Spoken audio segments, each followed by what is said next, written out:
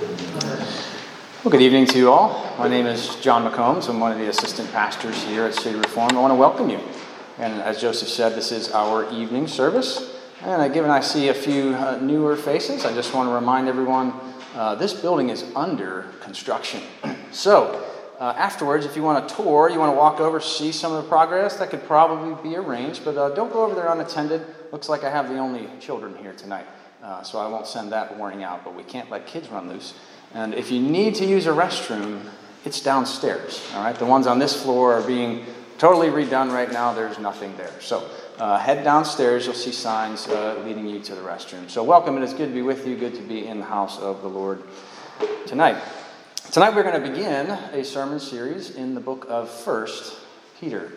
So if you brought your Bibles, and that's how you prefer to read God's Word from your scriptures, then open up your copies of God's Word. We'll be reading the first couple verses. If not, it's printed in your bulletin.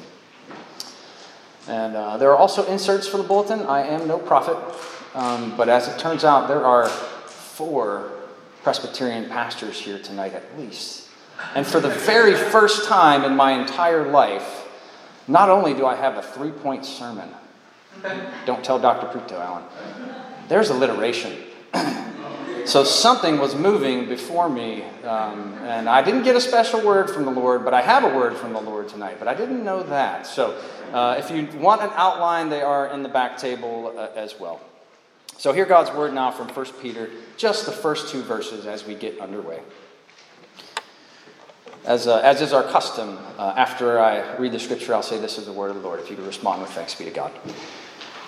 Peter, an apostle of Jesus Christ, to those who are elect exiles of dispersion in Pontus, Galatia, Cappadocia, Asia, and Bithynia, according to the foreknowledge of God the Father, in the sanctification of the Spirit, for obedience to Jesus Christ, and for sprinkling with his blood. May grace and peace be multiplied to you. This is the word of the Lord. Thanks be to God. Let's pray. Father in heaven, Lord, we do thank you for this, your word. Father, we pray that you would give us hope in your word, that you would point us to Christ even this evening, his life, his death, his resurrection, his ascension, his seated at your right hand in glory, that he's ruling and reigning in the midst of our struggles, in the midst of our wanderings, Lord, that you have not left us. And so, Father, walk with us. Walk with us as we hear your word. Walk with us the rest of this evening. Walk with us all of our days. And bring us into your presence once again. We pray this all in Christ's name. Amen. Amen. Well, I ask you a question. What does it feel like to be homesick? What does it feel like to be homesick? Can you remember the last time you were homesick? Might be a few weeks ago, could be a few months ago, could be years ago. Maybe you're going all the way back to the first time you were homesick. Can you remember the first time, the very first time you were homesick?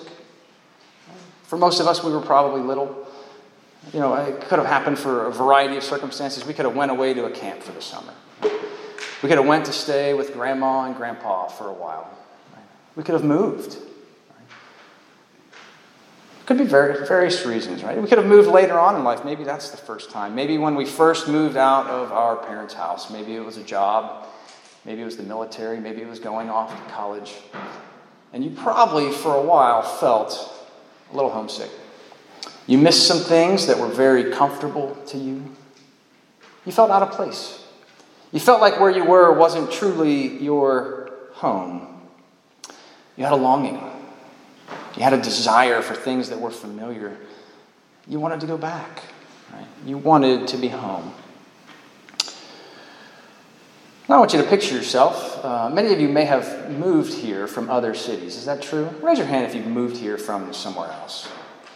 You're not originally from Pittsburgh. Oh, let me try and see what maybe the first couple months for you were like when you got here. So you've left some other lesser state in the Union, or even an international location. You've come here to our glorious Pittsburgh.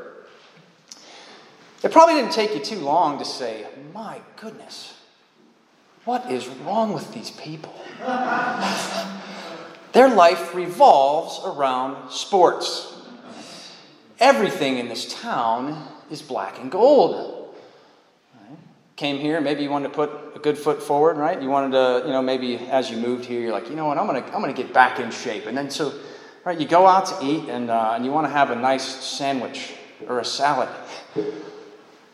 What is with these people? They put French fries on sandwiches and salads. I'm trying to take care of myself here, and they're putting French fries on sandwiches and salads. You're new? You don't know how to get somewhere? You ask for directions. What in the world happened to north, south, east, and west? They have disappeared in this little section of western Pennsylvania. And not only are they gone, but people give you directions based off of, you know what I'm going to say, where things used to be. Like before you lived here, right? Go to the old Coons or this gas station or the Isleys and turn right, and you're like, what? There's nothing there. Right? And of course, one of the first things maybe you noticed is how we speak. You're wondering, what the heck is a catch, right? Where is downtown? What the heck is a yins? Right? A yin, second person plural. You mean like you all or y'all, depending on yins, right? Whoa, what happened to proper English? It's gone. It doesn't exist here. And then one more thing. What in the world happened to the sun? It existed where I used to live. I don't see it here anymore. Right? So you could move to this, our lovely city, and it could be a rude awakening. I thank you and congratulate you for staying. You have overcome much. But for a while, I'll bet you were a little bit homesick. I'll bet you missed some things from where you used to live. And if we're humble enough as Pittsburghers, we might say rightly so. Of course, when Pittsburghers go around the city, they miss here desperately. When we move around the country, right? So not only do we create a Steelers bar in every city in this nation and around the world. I've been to one in Budapest. That's the first thing we do. But in addition to that, we found a way to send Minio's Pizza and Permane Brothers sandwiches all around the world. So even when we go elsewhere, we are homesick. Everybody knows what it's like at one level to feel a bit homesick. I think the Apostle Peter is writing tonight to people who are a bit homesick. They're a bit homesick for their true home, their spiritual home. And so as we dive into this book of 1 Peter tonight, we want to keep that in mind. This is a book for exiles. This is a book for those who are not in their true homes. And that comes with a lot. That comes with suffering, sacrifice, feeling uncomfortable, feeling lost at times, feeling lonely. And so he writes to them to comfort them under the inspiration of the Holy Spirit. So let's keep that in mind. Now, as we start a book, we need to do just a little bit of background. Our very first verse here says, Peter, an apostle of Jesus Christ. Peter clearly wrote this book. We know who Peter is, the apostle Peter, one of the 12 disciples, one of the inner circle of Peter, James, and John, the 3 disciples who oftentimes got to spend close personal times with Jesus that not even the other disciples got to spend.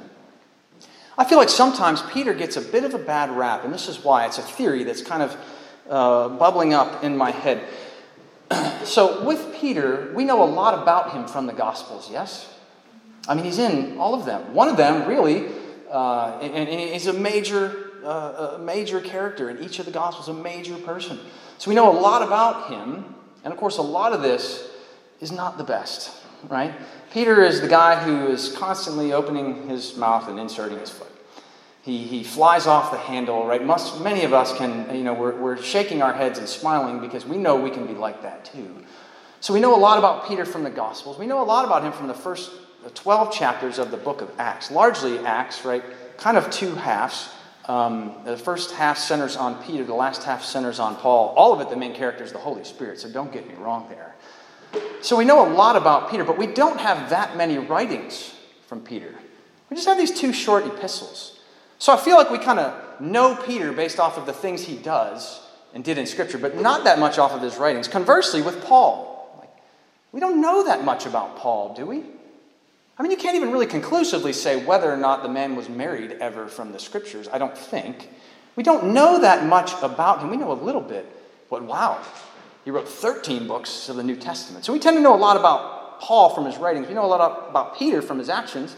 And none of us like to be judged by our worst actions and our worst days. And sometimes that's how we judge Peter. And because we're not as familiar with Peter from his writings, many people don't know this.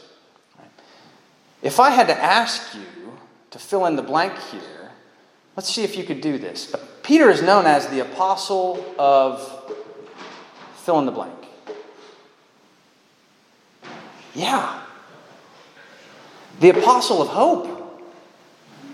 Ever since the days of the early church, he is known as the apostle of hope. All the church fathers write about this, and it comes from this letter. I think we don't spend enough time in 1st and 2nd Peter, and so I'm glad that we can get into these letters and know Peter by more than just what he did, but by the writings that he left us under the inspiration of the Holy Spirit. So Peter wrote this. The time he wrote this is most certainly in the 60s AD. I think we can safely say that. We can kind of bracket that for a few reasons. One, he's very familiar when you study this letter with parts of Ephesians and Colossians. Prison epistles from the Apostle Paul that we can date very well to around the time of 60 or so AD. We also know that Peter, according to church history, and it's fairly substantiated, we don't have reason to doubt this, died in the Emperor Nero's persecution. Right, so Nero reigned from 54 to 68. There was the Great Fire in Rome, which Nero blamed on the Christians in 64. Lots of persecution at that time. So we can date this book into the 60s, I think, pretty safely, at some point during Nero's reign. Another hint here as to where he was writing from. The end of our little epistle, 1 Peter, he brings greetings from Babylon. Babylon. Do we think he means the place in modern-day Iraq where I've spent a little bit of time? I don't think he means that. In the Old Testament, Babylon is typically Babylon. But in the New Testament, oftentimes, in particular in the book of Revelation, Babylon refers to Rome. And so I think so here, too. I think so here. May not absolutely be, but we know who wrote it. We know when he wrote it, give or take. We know where he wrote it from, or we think so, and that would make sense. Right? He's referencing Mark at the end of this letter, and we know that Mark was in Rome for a time. And church history tells us that Peter was in Rome for a time, so it just kind of makes sense. So we know who wrote it when, and we know that it was written from Rome. When we understand a bit about church history and the Emperor Nero and what he did to Christians in that time, which is very sad and tragic, then we understand also that Peter was no stranger to suffering. No stranger to suffering. So R.C. Sproul will mention this book, 1 Peter. He'll have this to say. When Peter writes to the church about faith and trust in the providence of God in the midst of suffering, he is speaking not in abstract terms, but from the vantage point of one who has been called personally to endure such sufferings himself. A letter from a man such as this is a treasure for the church. So that's what I think this letter is, a treasure for us. So we move on, and as we move into the first verse here a little bit further, we see that it is addressed to those who are elect exiles of the dispersion from the diaspora in Pontus, Galatia, Cappadocia, Asia, and Bithynia. These are exiles. And this is nothing new in Scripture. This is one of the major themes of Scripture. In fact, exile is God's plan. When Adam and Eve sinned and fell, they were sent, that famous John Steinbeck title, east of Eden. Right? Away from God's presence, away from the place where things were perfect and pure and holy and upright. As we fast forward a little bit in Scripture, we see Abraham, the patriarch. Being told, right, that he gets to come through a land, but he doesn't get to live there. He's a sojourner. He's an exile. Abraham, Isaac, Jacob, the promises keep going down to Israel. Eventually they end up in Egypt. They're slaves. God brings them out with a mighty hand and an outstretched arm. As they're about to enter the promised land, the land promised to Abraham, even then Moses knows that they're not going to keep God's promises there. That they're going to be exiled. And it happens. 722 BC, the Assyrians destroy the northern kingdom, take some off into captivity, but mostly just destroy it. 586 BC, the Babylonians, Babylon again, come and destroy the southern kingdom of Judah. Destroy Jerusalem, destroy the temple, take people off into captivity. We have books in the Old Testament written from exile.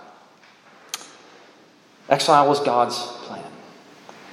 Exile was God's plan from which he would draw his people back to him, from which he would redeem them by his good and gracious covenant in the person and work of Jesus Christ. So as we come into the New Testament, it's really no surprise to see Peter using this language. Now, because he's using this language, it does make it a little bit difficult to identify exactly to whom he's writing. And what I mean by that is he writing to Jews or is he writing to Gentiles? These folks in this area, Cappadocia, Galatia, Pontus, Asia, Bithynia, it's Asia Minor, it's modern-day Turkey. The Apostle Paul went through on his missionary journeys. We know there were synagogues there. Right? So there was a Jewish presence there. So are these Jews being persecuted? Right? Are these Christian Jews being persecuted perhaps by their fellow Jews for having embraced the faith? Perhaps. Maybe he's writing to Jewish Christians. Could very well be the case. Lots of Old Testament language in there. But just like the Old Testament often uses foreshadowing and types to point forward to realities to come. Think of the metaphor and the reality of slavery to Egypt in the Old Testament and how that's a picture of our slavery to sin.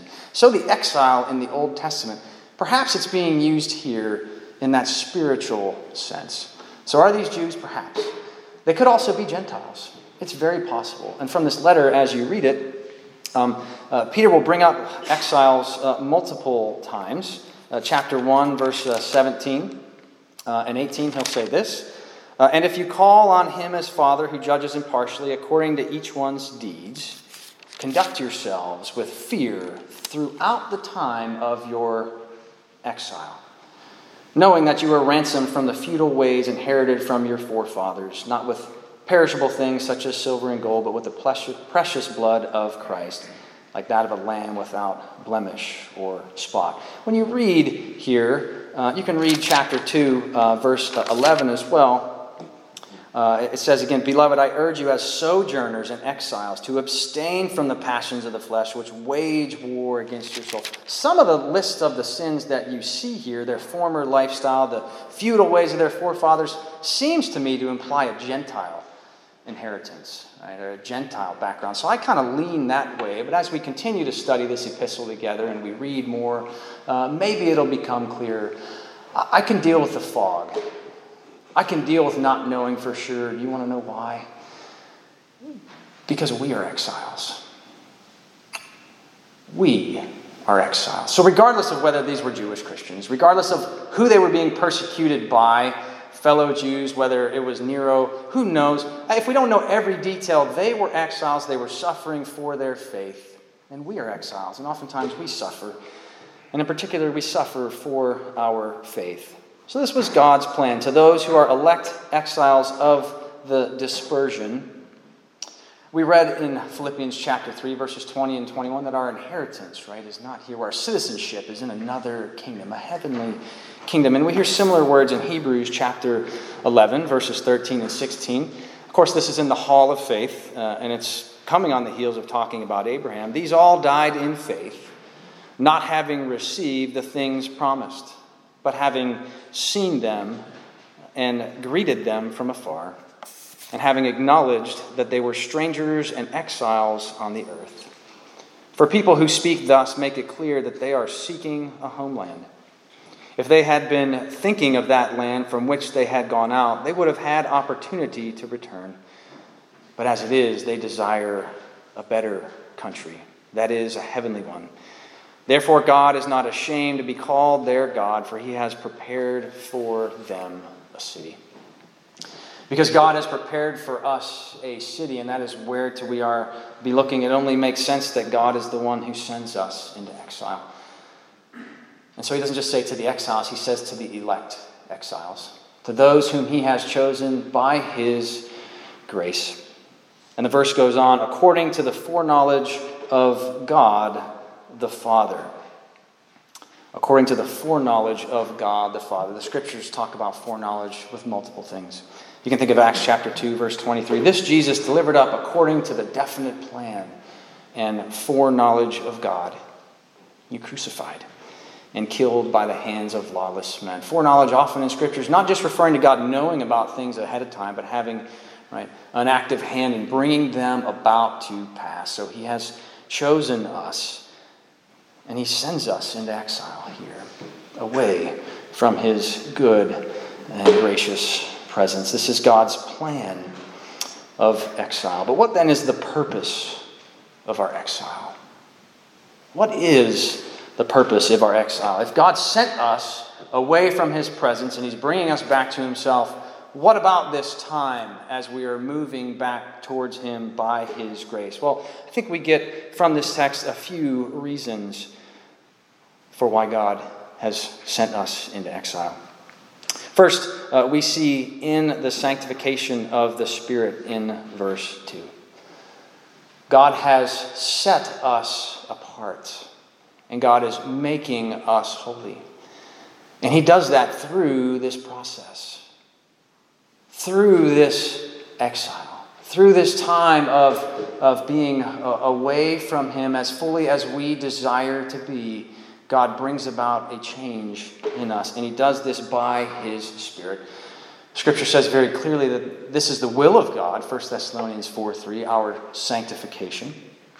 So this is one of the things God is up to in our exile here, in this heaven and in this earth, before the new heavens and the new earth are ushered in. Romans chapter 5. Apostle Paul says, we rejoice in our sufferings, knowing that suffering produces endurance, and endurance produces character. And character produces hope, and hope does not put us to shame, because God's love has been poured out into our hearts through the Holy Spirit that he has given to us. The exile is the place where God's Spirit works in us and moves us back towards him. And as it moves us back towards him, it teaches us to be, as the Holy Spirit moves us back towards him, he teaches us to be obedient to Christ. Obedience is a lifelong process for everyone. It's never finished in this life, just like sanctification, but God is moving us towards obedience. The obedience which Christ demonstrated. Hebrews chapter 5, verse 8 says that even Christ learned obedience through what? He suffered. So as we suffer in our exile here, awaiting the new heavens and the new earth, and to see God face to face, longing for that day, God is bringing about obedience in our lives. So he's sanctifying us, he's bringing about obedience, and lastly, he is sprinkling us with the blood of Jesus Christ. He has sprinkled us, and he will continue to sprinkle us by the blood of Jesus Christ. Certainly, Old Testament imagery here. You can think back to the book of Exodus. After Moses had been given the Ten Commandments and Israel covenanted with God, and they said, we will do all these things. Have you learned yet in life not to make promises like that? We will always do everything perfectly. We're so quick to do that, but we never really can do that. Praise the Lord, one man came and did that. But in Exodus chapter 24, Moses took half of the blood from the sacrifices and he put it in the basins, and half of the blood he threw against the altar. Then he took the blood of the covenant and read it in the hearing of the people. Right? And of course, they're those famous words, and they said, all that the Lord has spoken we will do, and we will be obedient. If only, right? And so Moses took the blood and threw it on the people and said, "Behold, the blood of the covenant that the Lord has made with you in accordance with these words." Blood from bulls and goats. A picture of the blood of Christ. David got that picture. And he longed to be washed, as we read in Psalm 51. Isaiah got that picture and knew that God would use the blood of Christ to sprinkle many nations, even these Gentiles he's bringing in as Peter is writing. The book of Hebrews will refer to that blood this way. Chapter 10, verse 22, "Let us draw near with a true heart and full assurance of faith, with our hearts sprinkled clean from an evil conscience and our bodies washed." Our hearts sprinkled clean, our bodies washed by the blood of Christ. The author, the letter to the Hebrews, whoever that is, writes again in Hebrews chapter 12, verse 24, "And to Jesus, the mediator of a new covenant." And to the sprinkled blood that speaks a better word than the blood of Abel. This sprinkled blood of Jesus meant to cleanse us, meant to wash us. And how we yearn and long for that washing. How we yearn and long for that day when we won't need that washing anymore. If you're in Christ, you've been washed once for all. But we still need a daily washing. Oh, one day we'll no longer need that. Oh, do we long for that day. So we see a bit about God's purpose in exile here. And we learn about salvation. God really accomplishes that while we were in our exile. God the Father chooses, should probably predate that, to any exile. He elects, he chooses those whom are his. The Son, the Lord Jesus Christ, comes and purchases us, buys us back, redeems us, accomplishes our salvation in real space and time through his life and through his death on the cross for us. And the Holy Spirit then applies that redemption to us. Again, in real space and time, washing us, working on us while we are in our exile. So we have this picture that's meant to comfort us and give us hope of the God, Father, Son, and Holy Spirit who is accomplishing our redemption, who is working out all things for our good and for his glory. So let me ask you, how do you view yourself in this exile? What's your perspective on our exile? Let me ask first, do you perhaps not see yourself in exile here? Is the only thing wrong in your world the fact that the Steelers are not in the playoffs? If that's the only thing wrong in your world, if you are so comfortable here that that's the biggest problem you have, then you appear to be quite at home. You appear to be quite at home here in this place where oftentimes I don't feel at home. 2 Corinthians chapter 5, we'll talk about that this way. So, verse 6, "So we are always of good courage. We know that while we are at home in the body, we are away from the Lord. For we walk by faith and not by sight. Yes, we are of good courage, and we would rather be away from the body and at home with the Lord. So whether we are at home or away, we make it our aim to please him. For we must all appear before the judgment seat of Christ, so that each one may receive what is due for what he has done in the body, whether good or evil." If you are at home here, if everything in this world is just hunky-dory for you and you don't want it to change, you don't feel the brokenness of the world around you, the brokenness and the sin in your own heart, if you don't have a longing and desire to be with the God who made you forever, I remind you, we will all stand before the judgment seat of Christ. And the blood of Christ is available even now. You can repent and be baptized for the forgiveness of your sins, and you will receive the gift of the Holy Spirit. Words from the Apostle Peter in Acts chapter 2. So perhaps that's you. But if you see yourself as a sojourner, as an exile, as a stranger in this world, let me ask this. Are you a pointless sufferer? Are you a hopeless sufferer? Can you not see the point in any of this? Have you lost all hope? Perhaps that's how you read even the book of Job. This poor man who knew none of the reasons for his suffering. But just because Job knew none of the reasons for his suffering doesn't mean there were not reasons for his suffering. Jesus came and suffered. In many ways in exile, left and came here. Was quite uncomfortable. Suffered significantly. Job suffered significantly. The text is very clear to tell us that with regards to his suffering, he was innocent.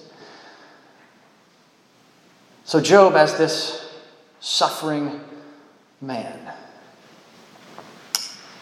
if he learned nothing else from his suffering, he learned to walk in the footsteps of our Lord and Savior, Jesus Christ. The one who suffered greater than any of us ever will. And the only one who was sinless. Job is this picture. He points to the one who would come and would suffer for others. And who would be truly innocent. I invite you to see God's hand in your suffering. That doesn't make it easier. I invite you to see God's hand in your exile here. This is what He has planned. This is what He ordained. It's not our plan, it's His plan. But if you know Him, even in the most difficult moments, then you've not lost hope. That it's a good plan. That it's a gracious plan. And that He has a purpose in it. That He has chosen you, that this plan did not surprise Him. This happens according to the foreknowledge of God. That He's sanctifying you by His Spirit. That you're learning to become obedient as Christ was obedient. And that you've been washed. You've been sprinkled by the blood of Christ. If that is you, then perhaps you're full of hope. And that's what Peter would have us be. As he writes even just these first 2 verses. Words of hope. But there's a purpose in our exile. That we are being prepared for our eternal home. James is familiar with this. He knew how to accept trials and suffering in his life. He encourages us to count it all joy, my brothers, when you meet trials of various kinds. For you know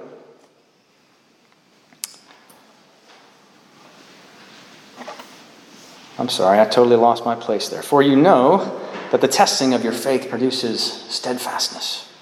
And let steadfastness have its full effect, that you may be perfect and complete, lacking in nothing. The Apostle Paul understood this. He wrote in 2 Corinthians chapter 4, for this slight momentary affliction is preparing us for an eternal weight of glory beyond all comparison. As we look not to the things that are seen, but to the things that are unseen. For the things that are seen are transient, but the things that are unseen are eternal. If we'll take even these first 2 verses at heart, meditate on them, chew on them, we will feel and know and experience that God's grace and peace are being multiplied to us even now. God's grace, His unmerited favor being poured out upon us in the person of Jesus Christ. His peace that surpasses all understanding. Peter has a word for elect exiles today.